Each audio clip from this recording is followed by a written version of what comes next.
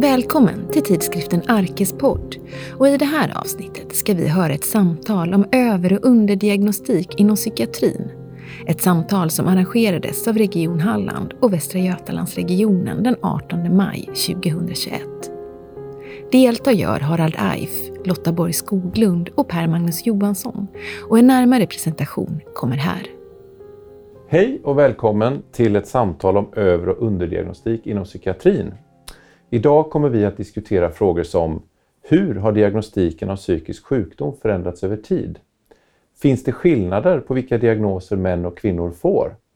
Och har Sverige idag en över- eller underdiagnostik av psykisk sjukdom? Eller kanske både och? De som ska diskutera detta nu är Per Magnus Johansson, psykoanalytiker, psykolog, psykoterapeut och specialist i klinisk psykologi, docent i idé- och lärdomshistoria vid Göteborgs universitet och författare. Lotta Borg Skoglund, överläkare och specialist i allmänmedicin och psykiatri vid Smart Psykiatri, lektor vid Uppsala universitet och forskare på Karolinska institutet och också författare. Och jag som kommer att ställa frågorna heter Harald Eif. Jag är överläkare i psykiatrin i Halland och arbetar även på kunskapsstöd för psykisk hälsa i VGR. Och jag tänker att vi kan inleda med den första frågan. Hur har diagnostiseringen av psykiska besvär sett ut över tid, undrar jag. Vem skulle vilja svara på den frågan? Vill du börja? Ja, det kan jag göra. Alltså om vi börjar med att komma ihåg att psykiatrin är ju en relativt, för en historiker, modern vetenskap. Psykiatrin uppkommer ju i början av 1800-talet. Då föreställningen om att man kan vetenskapligt studera psykisk sjukdom. Innan dess har det varit mer esoteriska, religiösa förklaringar, och psykiatrin är en produkt av upplysningsprojektet där så kallad galenskap underkastas vetenskaplig prövning. Och utifrån dessa strax mer än 220 år eller 220 år har naturligtvis diagnostiseringen förändrats radikalt. Från att ha haft väldigt få diagnostiska kategorier till, om vi går till exempel till ett sådant diagnostisk kategori som DSM-5, så är det ju omkring 300 diagnostiska kategorier. Så det är en väldigt påtaglig förändring, och ett antal diagnoser har försvunnit, har funnits sedan lång tid. Hysteri, om vi tar det som ett exempel, som ju har en relation till den grekiska kulturen och fanns närvarande i sekelskiftets Wien och framöver, är ju idag en ganska ovanlig psykiatrisk diagnos. Och det kan vi säkerligen återkomma till, och det finns också fenomen som byter namn. Alltså det finns diagnostiska kategorier som ju inte betyder att fenomenet har upphört, men att vi har gett det andra beteckningar. Ja. Nej, men jag tänker på det som du beskriver i DSM. Vi har ju 2 parallella diagnostiska system som vi som psykiatriker förhåller oss till idag. Det är DSM och det är ICD. Och de har ju också växt och förändrats med åren. Och ICD, som är WHO:s internationella klassificering av våra diagnoser, finns ju nu i sin 10:e, snart 11:e upplaga. Och där kan vi ju följa just den här utvecklingen av våra diagnoser. Och inom psykiatrin har ju vi en ganska speciell förutsättning för vår diagnostik. Vi beskriver symptom, vi beskriver det som vi hör att våran patient berättar för oss. Ett lidande eller en funktionsnedsättning eller någonting som skaver eller inte fungerar i vardagen. Eller det vi observerar när vi talar med patienten eller när vi talar med anhöriga. Och på den bakgrunden ska vi på något vis samla de här olika symptomen till ett syndrom som är en diagnos. Så det säger sig självt då att det kommer att finnas många diagnoser, syndrom, som innehåller symptom som finns i flera olika diagnoser. Så det kommer ju vara ett visst överlapp och det kommer att kunna bli förskjutning utifrån hur vi som samhälle och som omgivning definierar vad som är norm, vad som är funktionellt i den här kontexten. Så att det är ju intressant på så vis med psykiatriska diagnoser, tycker jag, att de kan nästan inte existera i ett vakuum. Utan vi behöver förhålla oss till någon form av normalitet som sätts av oss allihopa tillsammans. Och jag som jobbar mycket med neuropsykiatriska diagnoser har ju fått följa det här genom DSM, hur vi har bytt namn på, grupperat om våra neuropsykiatriska diagnoser och hur de har liksom, ju, om man vill uttrycka sig så, nästan exploderat här de sista 20 åren när vi har börjat diagnostisera vuxna med de här diagnoserna. Förut så tyckte vi att det här var en tillstånd som hörde till barn- och ungdomspsykiatrin, och jag som vuxenpsykiatriker behövde inte bry mig så mycket om det. Idag är det en högst liksom reell verklighet för mig att både diagnostisera och behandla till exempel ADHD hos vuxna. Så det är någonting som är glidande, och då skulle man ju kunna tänka sig att vi är sämre på att ställa diagnoser än våra somatiska kollegor, men det är vi ju inte riktigt, utan vi är ju ganska träffsäkra ändå, trots att vi har ganska en svår utgångspunkt, för vi har mycket mer sällan än dem ett etiologiskt bakgrundsperspektiv där vi kan ta avstamp i att det är den här bakterien som orsakar den här sjukdomen. Och ändå är vi ganska duktiga faktiskt med hjälp av de verktygen vi har. Absolut. Sen är det naturligtvis en som du säger Lotta, en samhällelig fråga. Om vi tar till exempel en sån kategori som homosexualitet. Homosexualitet var 1944 i Sverige betraktat som en kriminell handling. Det var under lång tid efteråt, på 50-60 och fram till början av 70-talet, betraktas som en psykiatrisk diagnos och någonting som man tänkte sig att man skulle kunna behandla.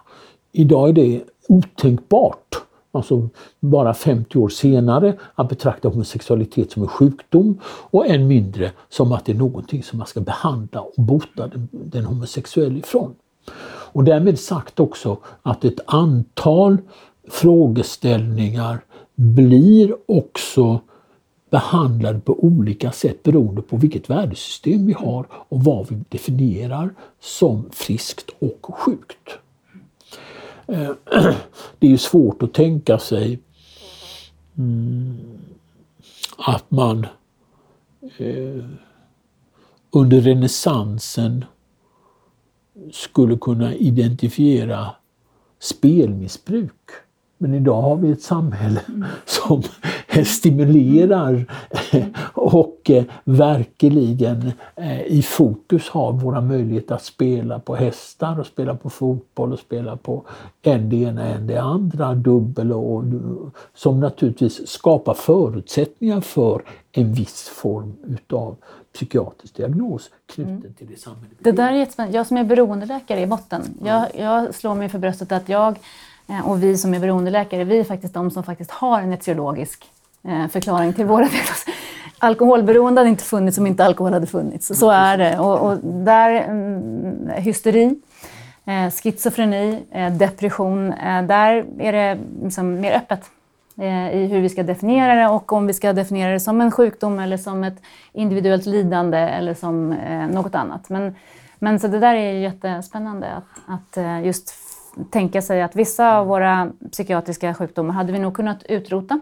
Sannolikt hade det kommit andra istället, och just utifrån den forskningen som jag har ägnat mig åt med samsjukligheten mellan beroende och neuropsykiatriska tillstånd, så är jag inte helt säker på att vi hade liksom utrotat problemet som finns under ett alkoholberoende i många fall, därför att det hade kanske tagits uttryck på ett annat sätt då.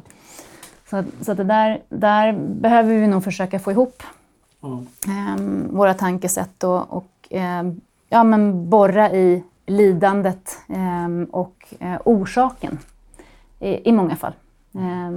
Det tar sig uttryck som det som vi kallar för den här diagnosen för idag, men det finns ganska många vägar in i till exempel ett alkoholberoende, ungefär lika många vägar som det finns alkoholberoende patienter, tänker jag ibland. Alltså det sannolika är ju, tycker jag i linje med det du säger, Att tänka sig ett samhälle som ger medborgarna tillgång till alkohol på vad vi betraktar som ett rimligt och fritt sätt. Det samhället kommer nödvändigtvis också att skapa alkoholister. Det är otänkbart att vi har fri tillgång till alkohol och att vi har en population i ett enskilt samhälle där alla är kapabla att bruka alkohol på ett sympatiskt, trevligt sätt utan att utveckla missbruk. Det är en ideal, det är en utopi. Det är snarare en utopi än en verklighet. Det finns inget samhälle som inte har skapat någon form av psykisk ohälsa, psykisk sjukdom, vantrivsel. Det finns till exempel inget samhälle utan suicid. Det finns inget samhälle som inte också har människor som suiciderar. Och det finns inte heller något samhälle, kan man använda olika beteckningar på det, men som inte skapar människor med melankoli eller depressivitet. Det finns inget sådant samhälle. Så därför kan man säga att fenomenen finns ju inom psykiatrin. Psykiatrin är ett specifikt sätt att försöka förstå och försöka skapa någon form av fungerande terapi. Någon fungerande form av hjälp. Det är ett försök. Fenomenen finns innan försöket görs, men har då andra försök att förklara dem. Och det religiösa paradigmet var ju ett sätt att förklara. Det där tycker jag är jätteviktigt när vi talar om och ska tala om över- och underdiagnostik. Att vi inte glömmer bort syftet med att vi försöker klassificera. För ibland känns det som idag att vi är så fokuserade på själva diagnostiseringen att vi har glömt bort att den är ju till för att vi ska tala ett gemensamt språk. Att du och jag som psykiatriker och psykolog ska kunna jobba tillsammans och tala om samma problembild hos olika patienter. Men också, och det viktigaste är ju att vi ska kunna komma fram till fungerande lösningar och behandlingar. Och att kunna klassificera och strukturera upp det, tänker jag. Så att vi någonstans också har ett förslag till en lösning på lidandet för de som kommer till oss. Att diagnostiken får aldrig stå enskilt som ett syfte i sig. Ni nämnde båda det här med DSM-5 och den kriteriebaserade diagnostiken. Är er uppfattning att det kan leda till över- eller underdiagnostik? Och finns det alternativa sätt att diagnostisera? Tänker du då just på skiftet mellan DSM-4 och DSM-5 eller tänker du på DSM överhuvudtaget som... Jag tänker på kriteriebaserad diagnostik överhuvudtaget. Kan det leda till över- eller underdiagnostik eller är det ett bra sätt att diagnostisera på? Ja, man har ju försökt i DSM i alla de olika varianterna att komma till rätta med just problemet att vi både missar de som är i behov av en diagnos och att för många får en diagnos. Och just att basera det på kriterier, vi har inte så mycket annat att välja på. Även om modern psykiatrisk forskning liksom har kommit ju faktiskt ljusår de bara senaste 20 åren så vet vi så mycket mera om, eller börjar förstå mera om liksom de neurobiologiska bakgrundsmekanismerna till mycket av psykisk sjukdom och viss form av psykiatriskt lidande, så har vi inte så mycket annat idag att gå på. Det finns inga blodprover, det finns ingen hjärnröntgen som kan ge oss en tillförlitlig förklaring som fungerar på gruppnivå för att ställa de här diagnoserna. Så jag tänker att det finns mycket problem med den kriteriebaserade diagnosen och återigen tillbaka till mitt favoritämne neuropsykiatri där vi har sett att övergången från DSM-4 till DSM-5, där har vi medvetet öppnat upp diagnoskriterierna för att fler faktiskt ska omfamnas av dem. Det gör naturligtvis att vi, trots att problematiken egentligen ser precis likadan ut, kommer att få fler som uppfyller kriterierna för ADHD i vuxen ålder. Vi har sänkt kriterierna för att man bara behöver ha 5 kriterier från att man behöver ha 6 när man är barn. Och det kommer göra att fler kommer falla in utan att någonting annat i världen egentligen har förändrats. Så att det finns en inbyggd problematik med den kriteriebaserade diagnostiken, men jag tror inte att någon av oss har något bättre alternativ just nu. Men vi jobbar mot att få mer kunskap om den bakomliggande etiologin. Och återigen, för att kunna erbjuda bättre behandlingsmetoder blir ju liksom målet. Kan det psykoanalytiska perspektivet erbjuda något alternativ?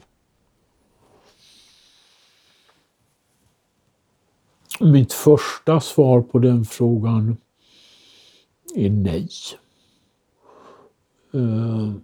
Det finns ju en alternativ psykodynamisk diagnostiskt system som har utvecklats i USA utav ett antal psykiatriker och psykoanalytiker.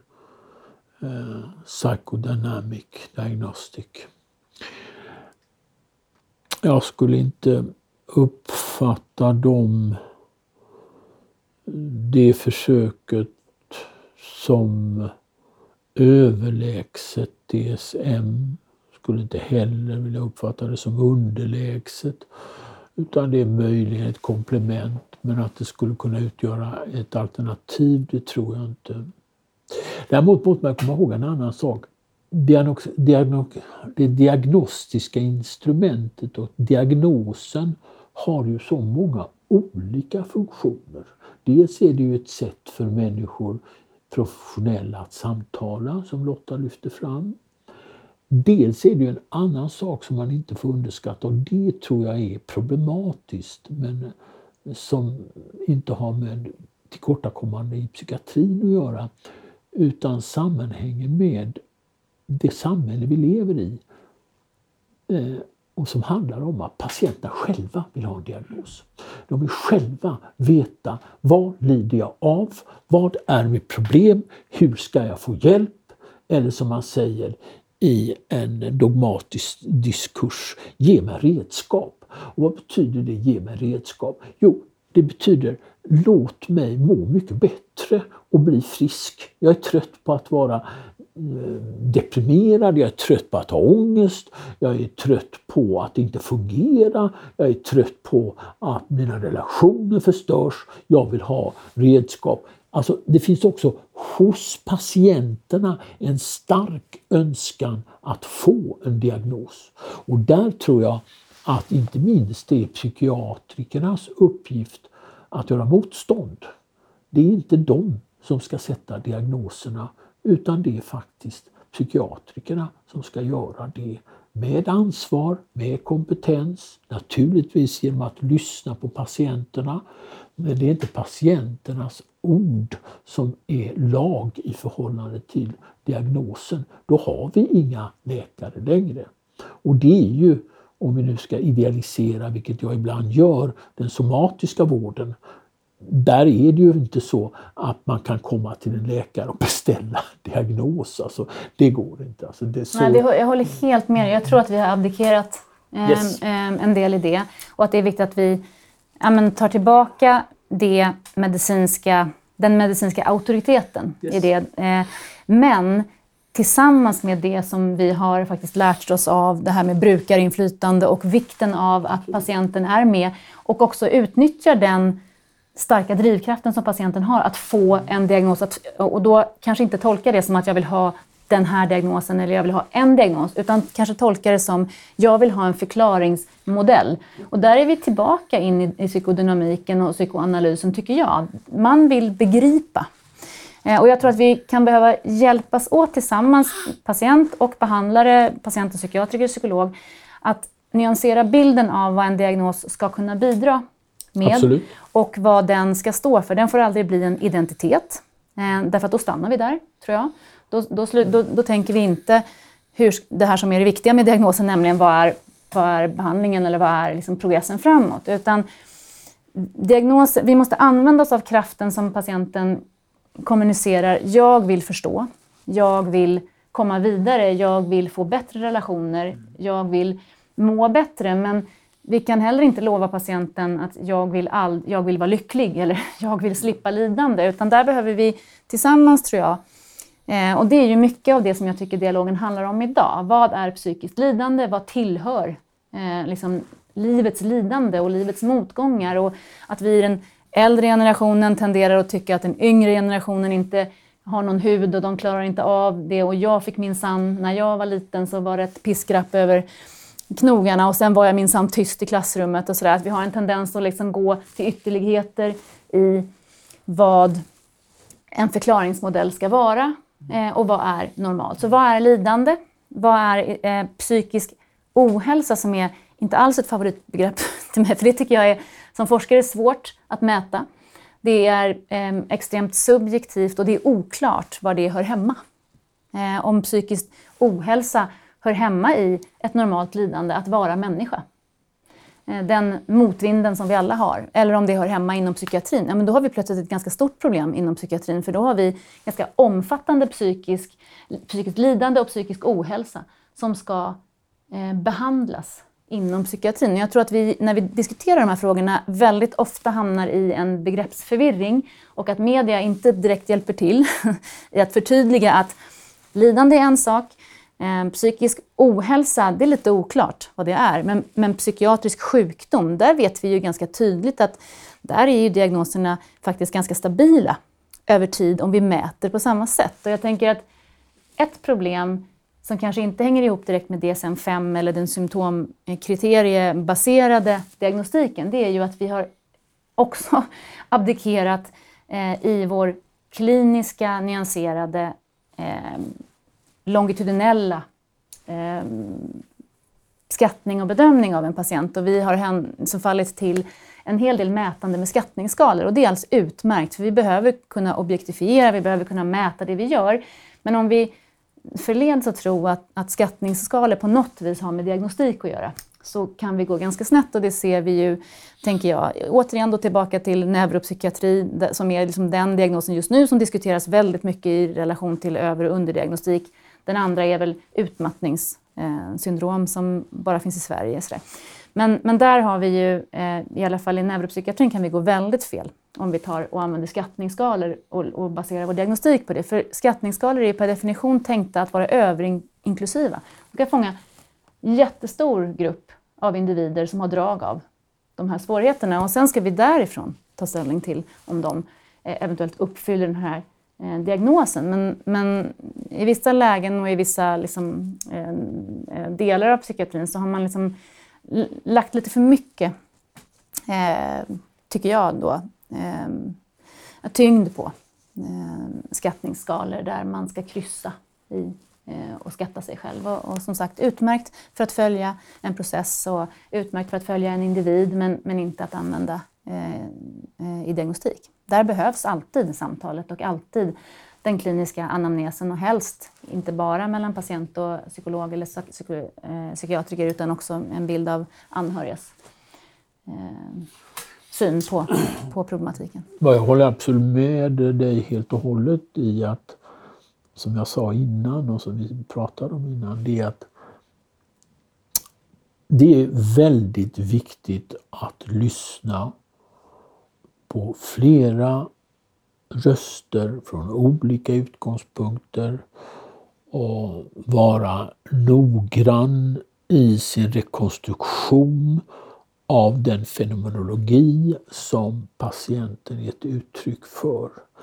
Men det kan inte ersätta den betydelse som tolkningsarbetet har och ansvaret vi har kring att säga någonting som överskrider då och då det patienten tänker sig är sant. I den mån brukar perspektivet är identiskt med sanningen, då har man i så fall avskaffat själva yrket. Yrket består också att förhålla sig till det som sägs och all den information man har för att på något vis skapa en syntes av den. Och det måste de erfarna psykiatrikerna, välutbildade psykiatrikerna med forskarkompetens helst, eller en djup klinisk erfarenhet med naturlig talang att förstå och kunna diagnostisera, har sista ordet i den frågan. Det går inte att överlämna det och reducera svaren till skattningsskalor eller enkäter av skilda slag. Det kommer inte gå. Utan det finns ett behov också hos dem, och det tror jag också att man misstolkar. Det faktum att någon person säger att jag har ADHD, det har jag läst mig till på internet. Det är inte samma sak som att personen är nöjd med att psykiatriker säger ja, du har ADHD. Det är en person som vill bryta sina tankar med en person som faktiskt vet mer om ADHD än den information som patienten har skaffat sig med hjälp av internet eller sociala medier. Man får skilja på en mycket viktig distinktion, och det är distinktionen mellan information och kunskap. Skattningsskalor har karaktär av information. Man får information. Man kan bli informerad. Men kunskap måste integreras i personen, och det har ett djup av en annan dignitet. Och det är det som de duktiga yrkesmännen och yrkeskvinnorna ska kunna representera. Men det är ett fantastiskt jobb vi har skaffat oss som gör att vi faktiskt åldras med värdighet i vår yrkesroll, åtminstone, inget annat sagt. Men att det är faktiskt det som våra patienter har glädje av. Det är vår erfarenhet, och det är år som läggs till år, och det är patient som läggs till patient, och möte och samtal som läggs till möte och samtal. Och det, jag känner mig väldigt stolt och tacksam att få vara i en sån bransch där ens egen ödmjukhet också växer med varje år som man faktiskt jobbar i det här. Och det kan ju låta som så här koketterande, men att man faktiskt inser ju äldre man blir i det här jobbet hur ofta man kan bli förvånad och hur ofta ens fördomar och tankar faktiskt behöver omvärderas. Och det är också gott, och det kan vi heller aldrig lämna över till en skattningsskala eller en AI-robot, tror jag i alla fall. Utan det är precis som en duktig erfaren kirurg, ett hantverk som kräver av oss att vi lyssnar, tar in och hela tiden försöker att möblera om i vårt bibliotek.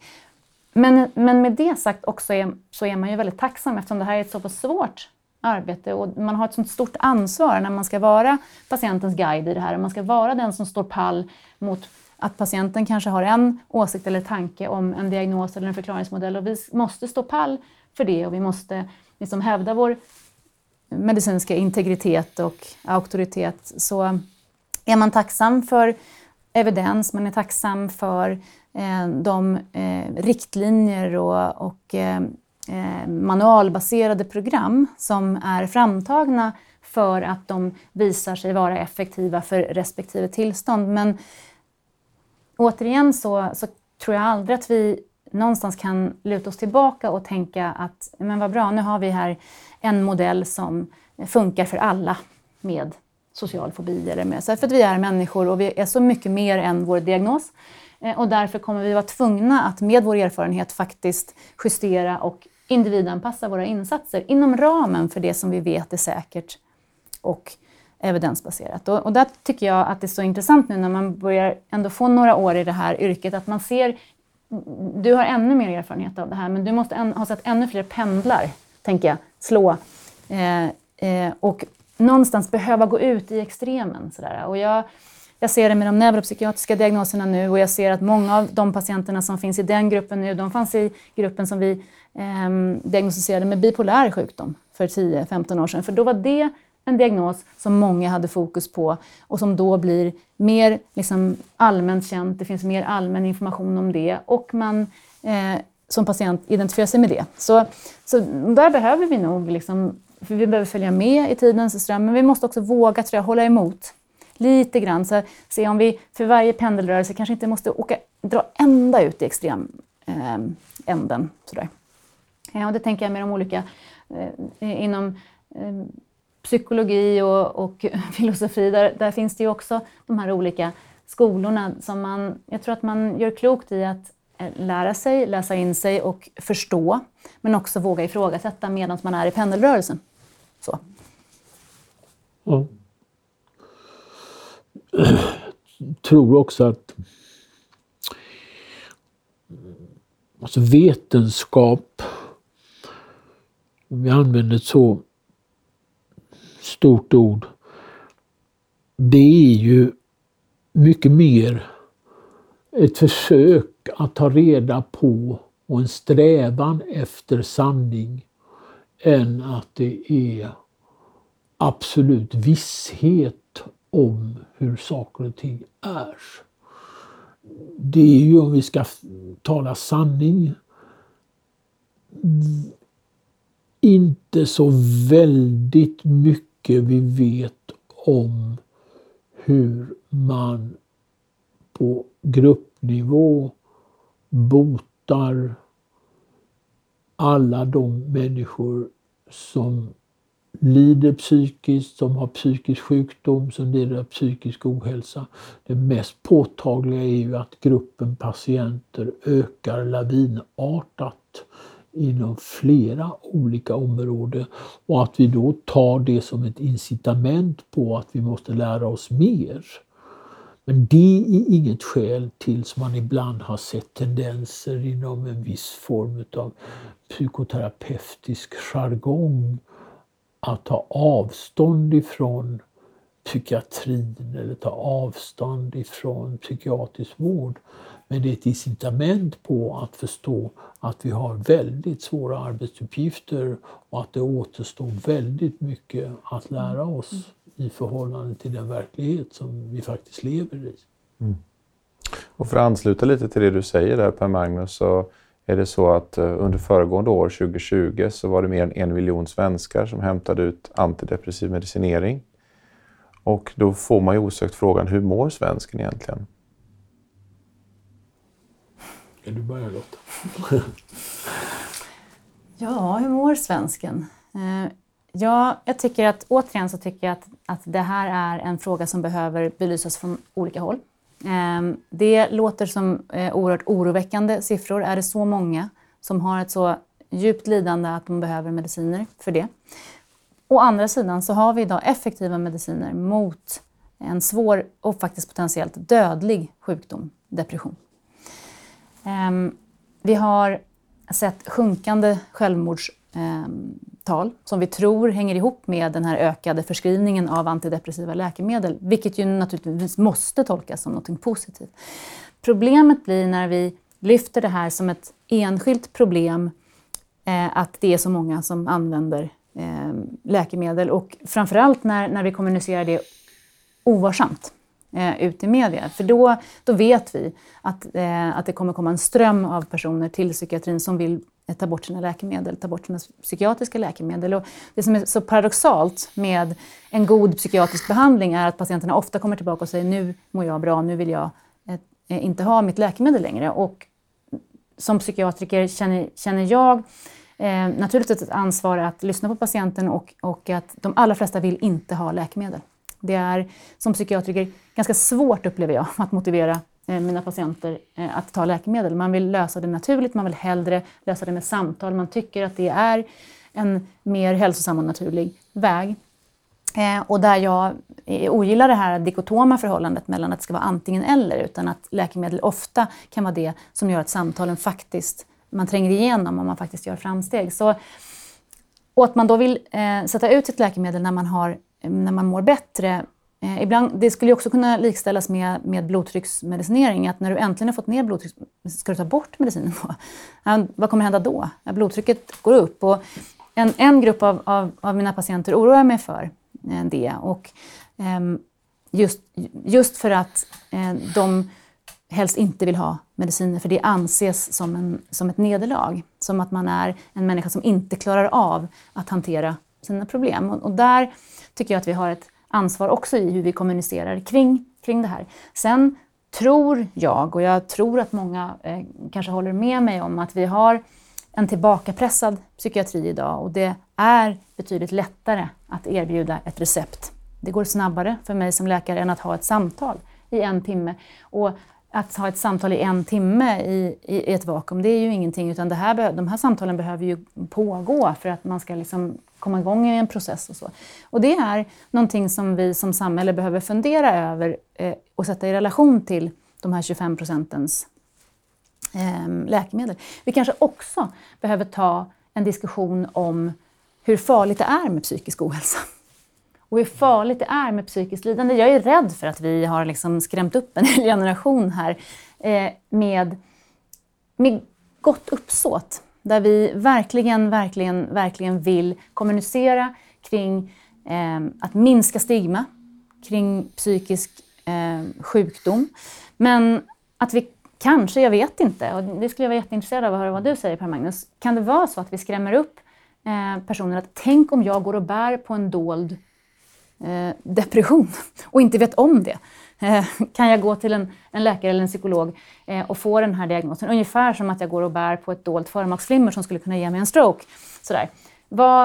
Hur duktiga är vi på att kommunicera det? Och kanske ska vi inom psykiatrin ändå, istället för att backa tillbaka och mest kommunicera att men kom inte hit för att det här är ju, man kan inte sitta på akutmottagningen när pojkkvinnorna gör slut, det förstår du väl. Att vi istället flyttar fram positionerna och försöker kommunicera mer av det här. Och jag skulle se drömscenariot att vi ska ha psykisk hälsa på schemat i skolorna.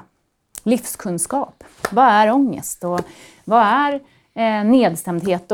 Och när är det normalt att vara ledsen? Och att vi liksom, och där tror jag att våran kompetens behövs. Det anses inte så fint bland oss forskare och kliniker och vara ute och prata och försöka prata liksom, med folk. Men jag tror att vi skulle kunna kanske göra ännu mer nytta där ute. Och det är därför man blir så glad för att bli inbjuden på sådana här samtal. För man hoppas på att om vi kan komma igång med den diskussionen så kanske vi kan kapa några procent på de där 25 som behöver läkemedel. Men vi får inte glömma att de räddar liv. Så tänker jag. Alltså det som ju är en mycket grannlaga och svår uppgift som jag uppfattar, det är ju att skilja på sjukdom och inte sjukdom. Därför mediciner, det skrivs ut av läkare, det förutsätter en diagnos och den diagnosen har karaktär av sjukdom. Och jag tror att det finns säkerligen några, en hel del som lider av depression i form av sjukdom. Men det är ju inte samma sak som att alla som är nedstämda, som visar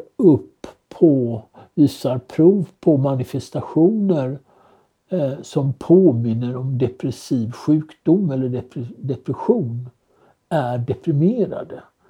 Alltså man kan känna sig passiv, man kan känna sig ledsen, man kan känna sig håglös utan att för den skulle vara sjuk.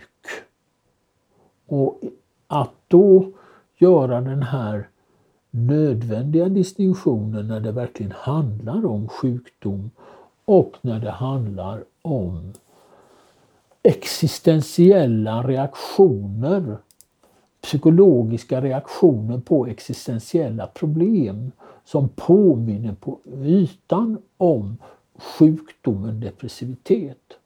Och det är klart att den siffran har allt som du redogör för, att över 1 miljon svenskar använder antidepressiva medel.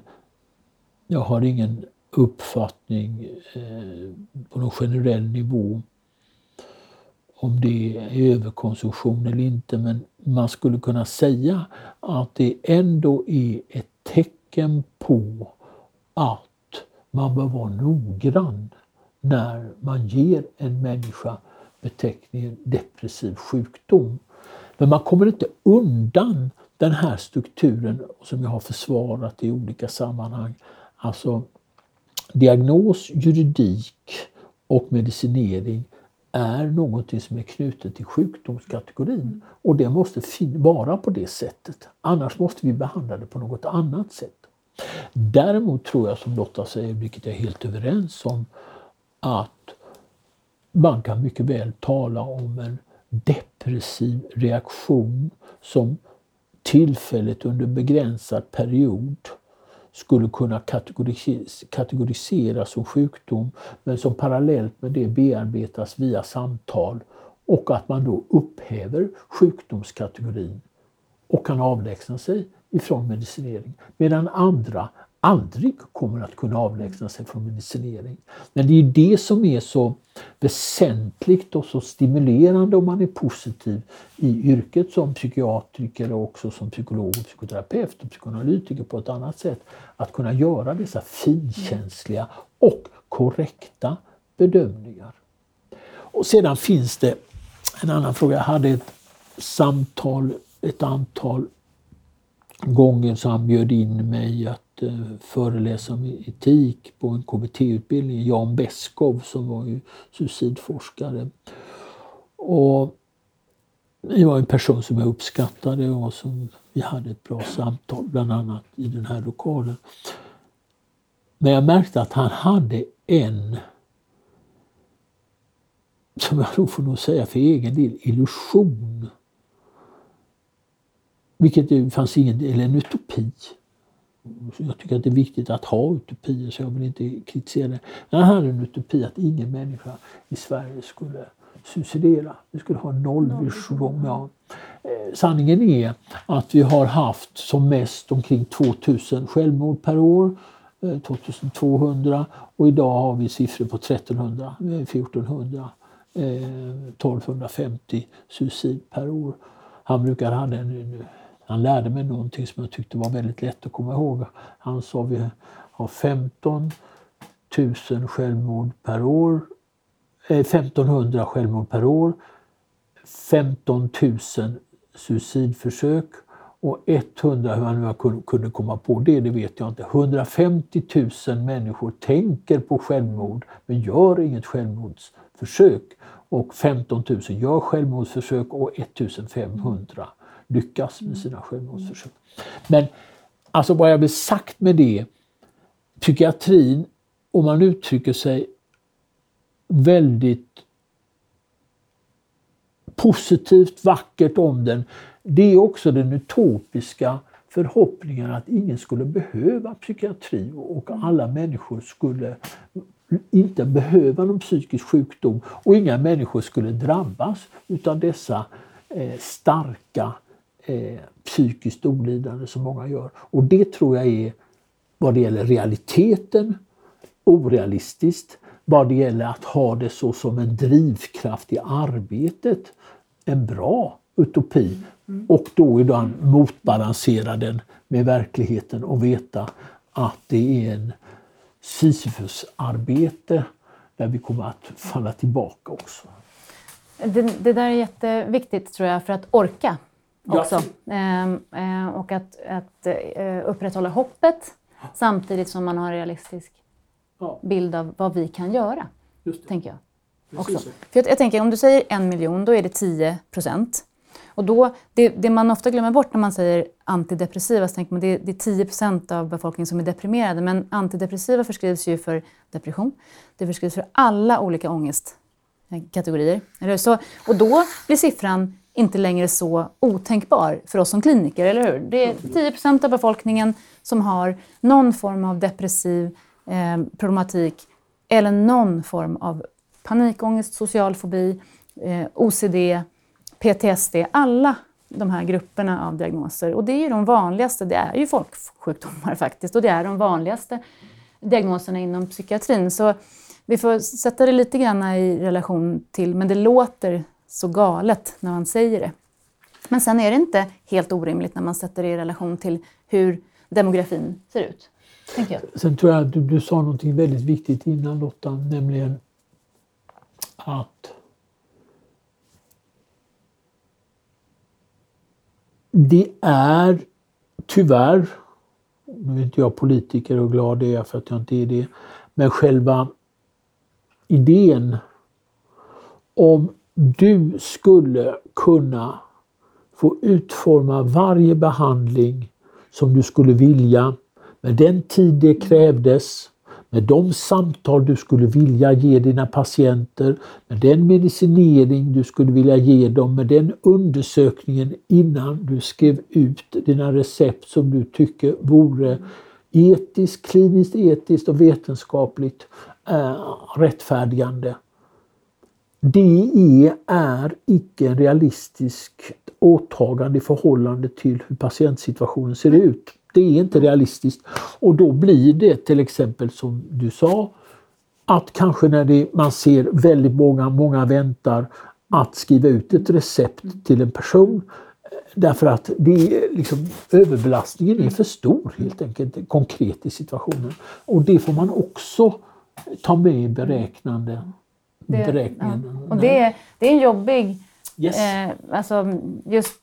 Precis, man är glad att man inte är politiker, men samtidigt hade man kanske önskat att man var ibland, så man fick möjligheten att påverka de här prioriteringarna. Men realiteten är precis den, att det här är mina resurser. De ska fördelas på den här gruppen, och lägger jag jättemycket på just specifikt den här individen så blir det mindre till de andra. Och det är ju verkligen liksom en enormt svår situation för oss alla, för politiker också och för oss kliniker. Vi behöver på något vis samsas om ändliga resurser. Yes. Och jag tror att en del av det avspeglas i läkemedelsförskrivning idag. Och i din bok, Lotta, så skriver du ju också om att pojkar får till större del ADHD-medicin än flickor. Vad ser du för könsskillnader vad det gäller diagnostik av till exempel ADHD? Men det är ganska påfallande, och jag tänker, och det gäller inte bara ADHD, jag tycker att det här är väldigt intressant, för att det här knyter ju liksom lite grann ihop våra världar, och jag skulle vara jätteintresserad av att höra Per Magnus tankar om just det här också, för du har mycket längre erfarenhet och en vidare bild av det här. Men i ADHD-världen blir det påtagligt att det här handlar om både biologiska skillnader mellan könen, som vi har ägnat ganska många år åt att försöka med goda intentioner utplåna. Men det finns biologiska skillnader mellan pojkar och flickor, kvinnor och män, som inte riktigt har varit, tror jag, politiskt korrekt att tala om. Konstigt nog, för syftet är ju jämlikhet och jämställdhet. Men det har resulterat i att flickorna liksom inte har blivit sedda. Och sen finns det också det sociala och den kulturella kontexten, där vi fortfarande idag, fastän vi är ett av världens mest jämlika länder, vi är fortfarande präglade av synen på hur är en riktig duktig flicka och hur är en riktig kille, och hur är det att ha en dotter som inte funkar, och hur är det att ha en son som avviker från normen. Och där ser man tydligt både i forskningen, och jag tycker fortfarande i kliniken, och jag måste faktiskt vara ärlig och säga att jag faller ner i dem. Jag är fostrad av en 40-talistmor som hade en mor som var hemmafru och tyckte det var jätteskönt när det blev ledigt på lördagar, för då slapp hon gå upp och göra frukost till morfar varje dag. Fick hon ytterligare en dag ledigt, för då skulle han jaga. Så det är en produkt av det. Vi har tagit med oss det, och vi påverkas fortsatt av det. Och det påverkar hur även vi i sjukvården, ser på flickor och pojkars symptom. Och då är vi tillbaka på en symptombeskrivning som är väldigt tydlig i ADHD-fallet. Där har vi liksom 18 kriterier, och så ska vi bocka av dem. Problemet är att de här diagnoserna har varit främst beforskade på bland pojkar, och även diagnoskriterierna har tagits fram baserat på den forskningen. Och man har inte tagit hänsyn till dels biologiska skillnaderna mellan pojkar och flickor, och dels att de kulturella och sociala kraven påverkar hur flickor och pojkar uttrycker sina symptom. Så då har vi en överdiagnostik av pojkar, tror vi idag. För vi vet idag att använder vi samma diagnostiska modell och samma utredningsmetodik, så kommer 5-7% av alla barn att uppfylla kriterierna för ADHD. Alla psykiatriska, du pratade om det tidigare, Per Magnus, att lidandet, depressiva symptom, alltså ADHD-symptom är normalfördelade. Det finns ingen tydlig gräns där man egentligen kan säga att det kategoriskt är skillnad på den typen av människor och den typen av människor. Vi är liksom på en skala, även psykotiska symptom är normalfördelade. Vi tar ju ofta schizofreni som en sån här tydlig psykisk sjukdom, och sen har vi funktionsnedsättningarna här, de är lite suddigare, och så har vi psykisk ohälsa, det är väldigt suddigt. Men även psykotiska symptom är normalfördelade, och så ska vi försöka kategorisera det här. Och så har vi liksom en norm som är framtagen, beforskad på symptom hos pojkar och män. Både biologiskt men också kulturellt. Och där tror jag att vi kan se det mönstret även i andra diagnoser, och faktiskt ju även bland våra somatiska kollegor som för inte så många år sedan missade jättemånga hjärtinfarkter hos kvinnor för att man hade tagit fram kriterierna för hur det är att ha symptom på hjärtinfarkt baserat på manliga symptom. Så jag brinner ju mycket för det just eftersom jag har skrivit boken och också fortsatt att titta på det här med psykisk ohälsa. Både ur ett liksom, kulturellt och biologiskt perspektiv. Jag tror vi måste ha in båda de två valörerna för att fullt ut förstå. Anslaget som vi har när vi går in i mötet med patienten, men också vad de kommer med och hur de har fått möjligheten att uttrycka sina svårigheter och symptom. För det kommer att påverka, tänker jag. Vad tänker du? Jo, jag tänker att vi kommer kanske och förhoppningsvis kunna tala om att det finns två kön, män och kvinnor, på ett lite mer nyanserat sätt än den period som har präglats av att det inte finns några skillnader alls. Och jag tror också att det visar sig i olika sammanhang. Däremot är det inte så att det är fantastiskt mycket bättre att vara man än kvinna eller fantastiskt mycket bättre att vara kvinna än man, utan det är olikheten som är det väsentliga. Kring självmord är det väldigt påtagligt att män suiciderar mycket mer ofta än vad kvinnor gör. Vad beror det på? Jag tror att det är en viktig fråga att diskutera. Jag tycker inte att det finns några riktigt bra svar på det. Nej, det står ju inte alls i relation till hur diagnostiken ser ut. För där är ju depression, som då ska vara den viktigaste riskfaktorn för suicid, betydligt vanligare hos kvinnor. Så det står ju liksom inte i relation till varandra. Och där gnisslar vår diagnostik med, och stämmer inte överens då med. Så att vi behöver nog liksom ta ett vidare grepp om det där. Och jag tänker, och jag hoppas precis som du, Per Magnus, att vi kan ha den här diskussionen inte baserat på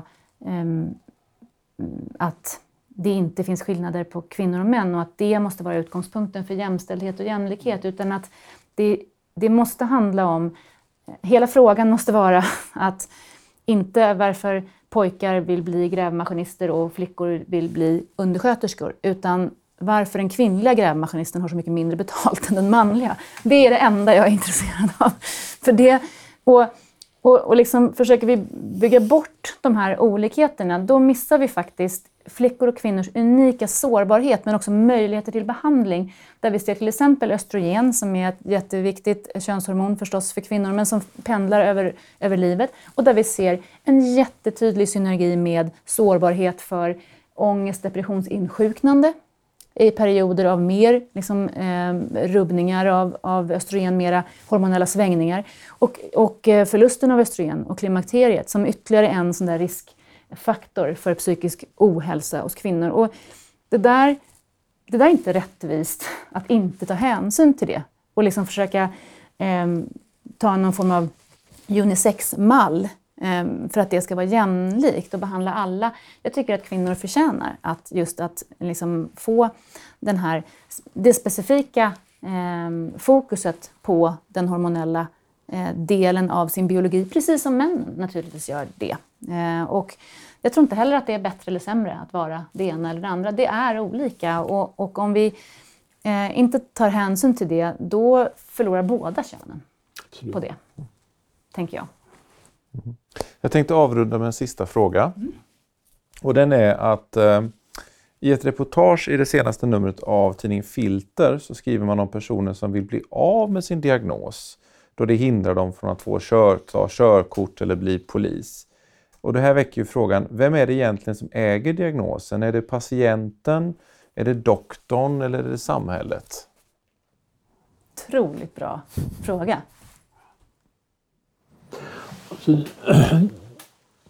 Jag tror att det som det här visar också på, det finns flera aspekter av det, men en aspekt, det är att så som samhället ser ut idag har också patienterna förhoppningar knutna till en diagnos. Jag minns en historia när jag var ordförande i Sveriges psykologförbund, etikråd i Stockholm under 7 års tid. Så hade vi ett fall där det var en man som krävde av en psykolog att få en viss diagnos. Och psykologen gjorde motstånd och tyckte att vi ville inte ge den, men patienten fortsatte och insisterade och argumenterade och till sist gav psykologen upp. Och han ville ha det därför att den diagnosen skulle möjliggöra enligt honom själv rättigheter med avseende på färdtjänst. Att genom hans psykopatologiska diagnos kunde inte han åka kommunala medel utan han skulle vilja åka färdtjänst i form av taxi då. Och det slutade med att han inte fick det trots diagnosen. Och då gick han tillbaka till henne och krävde att hon skulle omintetgöra den diagnos som han hade krävt att hon skulle få. Och då blev det en diskussion kring det. Och jag tror också att de här människorna har naturligtvis haft olika former av förhoppningar knutna till diagnosen och som plötsligt då visar sig inte vara några fördelar utan tvärtom vara nackdelar. Och då tar man tillbaka det. Jag tycker, som jag sa, att diagnosen måste i grunden tillhöra läkaren i samtal med patienten. Men det är läkaretik och läkaransvar att stå för den diagnos man sätter och veta om att den är rimlig och korrekt. Och vet man inte det så tycker jag att då ska man vänta med att ställa en diagnos. Det är inte fel och där tror jag vi lever i ett samhälle där vi ska göra motstånd mot det som för tillfället karaktäriserar vår tid, nämligen att allting ska gå så snabbt. Det ska vara snabba lösningar, omedelbara lösningar och direkta svar.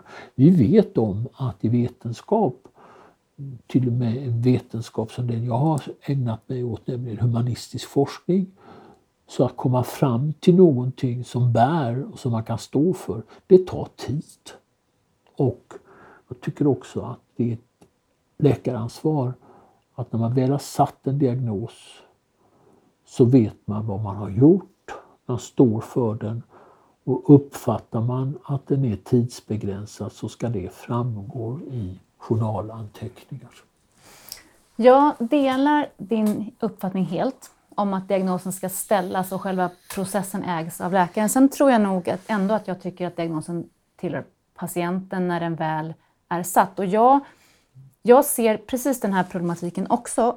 Och jag tror att det hänger ihop precis med det du säger. Att vi förknippar diagnosen med så mycket som egentligen inte har med diagnosen att göra. Diagnosen är en förklaringsmodell.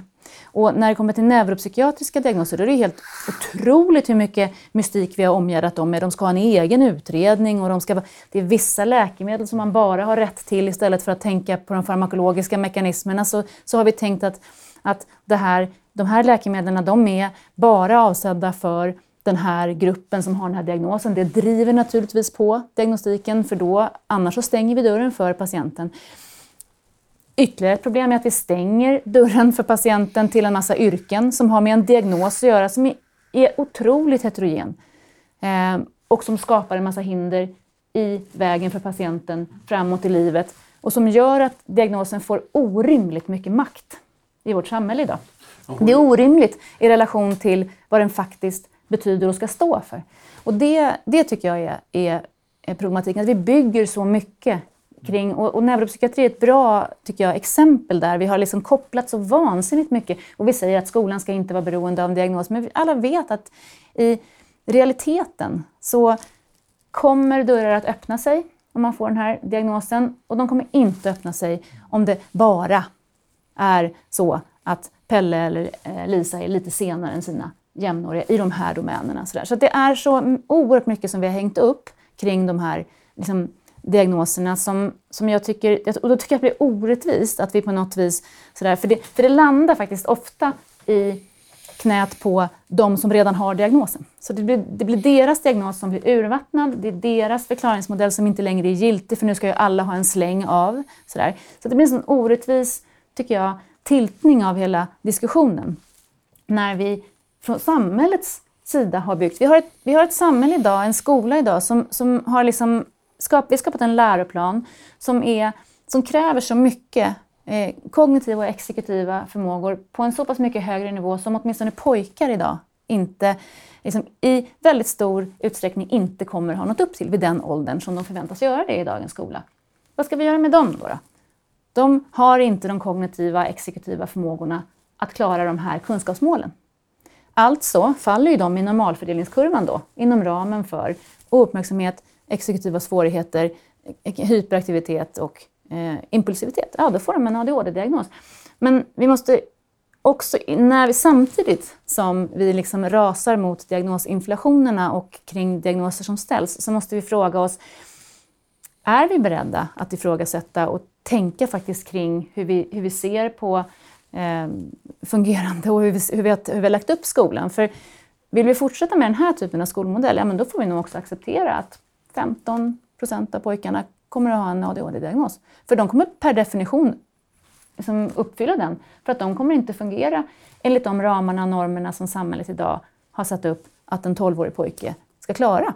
Då kommer man ha en funktionsnedsättning i skolan och man kommer sannolikt dessutom ha en funktionsnedsättning hemma. För det kommer vara oerhört mycket bråk om läxor och varför skolan inte fungerar. Så då har du de två områdena som man behöver ha en funktionsnedsättning i och per definition en diagnos. Om vi nu stirrar oss blinda på den som delen av problematiken. Så jag tycker att det är synd att vi laddar de här diagnoserna. Jag hade hoppats på, alltså om 20 år, om 30 år, när vi förstår mer om den bakomliggande neurobiologin och när vi förstår mer om att faktiskt nästan allting är normalfördelat i det som vi håller på med i våran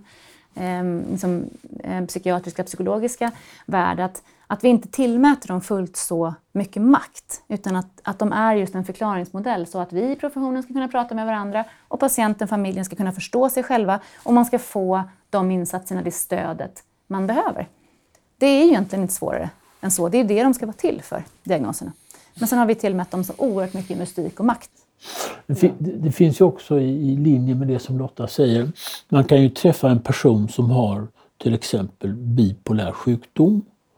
Den personen kan vara förmögen, den kan vara fattig, den kan bo trångbott, den kan bo i ett slott, den kan vara bildad, den kan vara obildad, den kan ha ett kontaktnät, den kan vara helt isolerad, den kan ha utvecklat alkoholism, den kan ha ett naturligt förhållande till alkohol.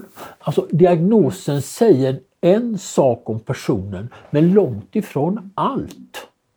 Alltså, men det vill jag ha sagt, som jag tror att vissa av de här psykiatriska diagnoserna är fortfarande så affektladdade så att vi tänker associativt att de säger mycket mer än vad de egentligen gör.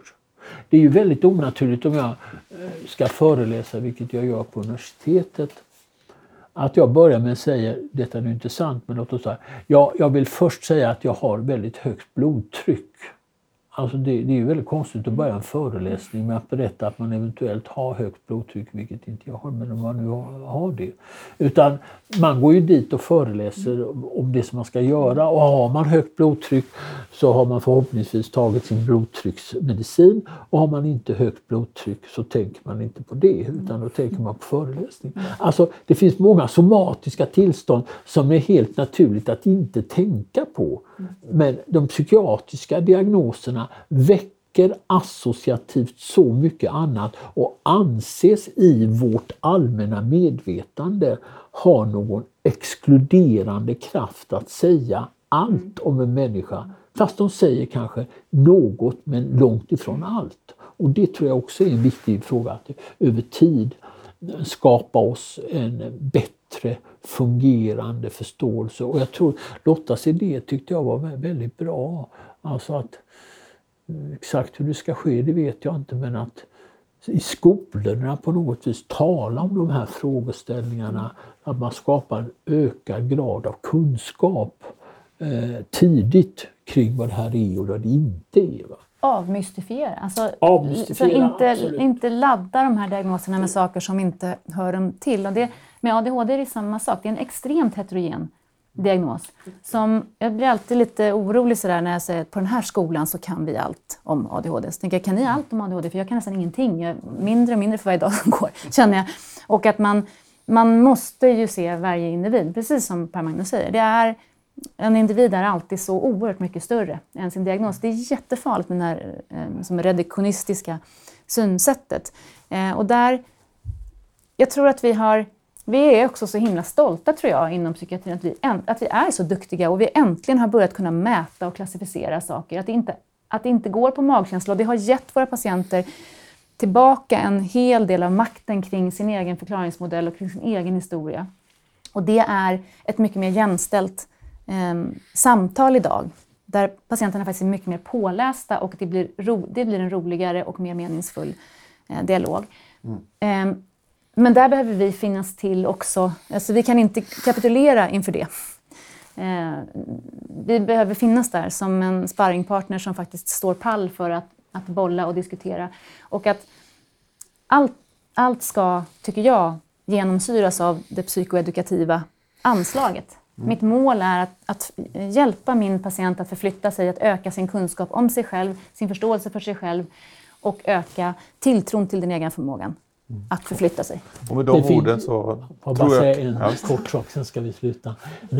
Jag tänkte bara säga någonting väldigt kort, nämligen att Gunnar Ekelöf, den svenska, kanske den förnämsta av alla svenska poeter, han var alkoholiserad. Men alla alkoholister är inte som Gunnar Ekelöf. Nej. Och med de kloka orden så tror jag att vi ska runda av. Tack så jättemycket för att ni lyssnade på det här samtalet med Per Magnus Johansson och Lotta Borg Skoglund. Tack så hemskt mycket. Stort tack. Tack själv, Harald, för att vi blev inbjudna, och tack för ditt sätt att moderera samtalet. Tack. Och tack, Lotta. Stort tack, Per Magnus.